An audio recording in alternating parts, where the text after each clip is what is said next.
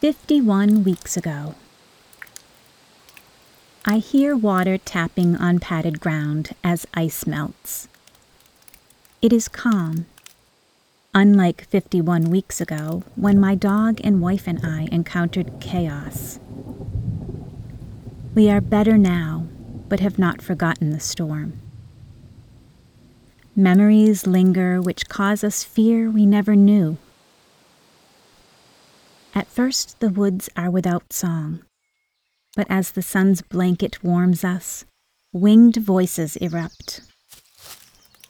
The redbird, wren, warbler, finch, and thrush welcome us along the wooded path. I give thanks for this day, but I am troubled by a storm lingering over another. She will need steady hands to navigate through the emotional downpour, and I pray the winged chorus she hears will be as clear as the one my dog and I encountered today.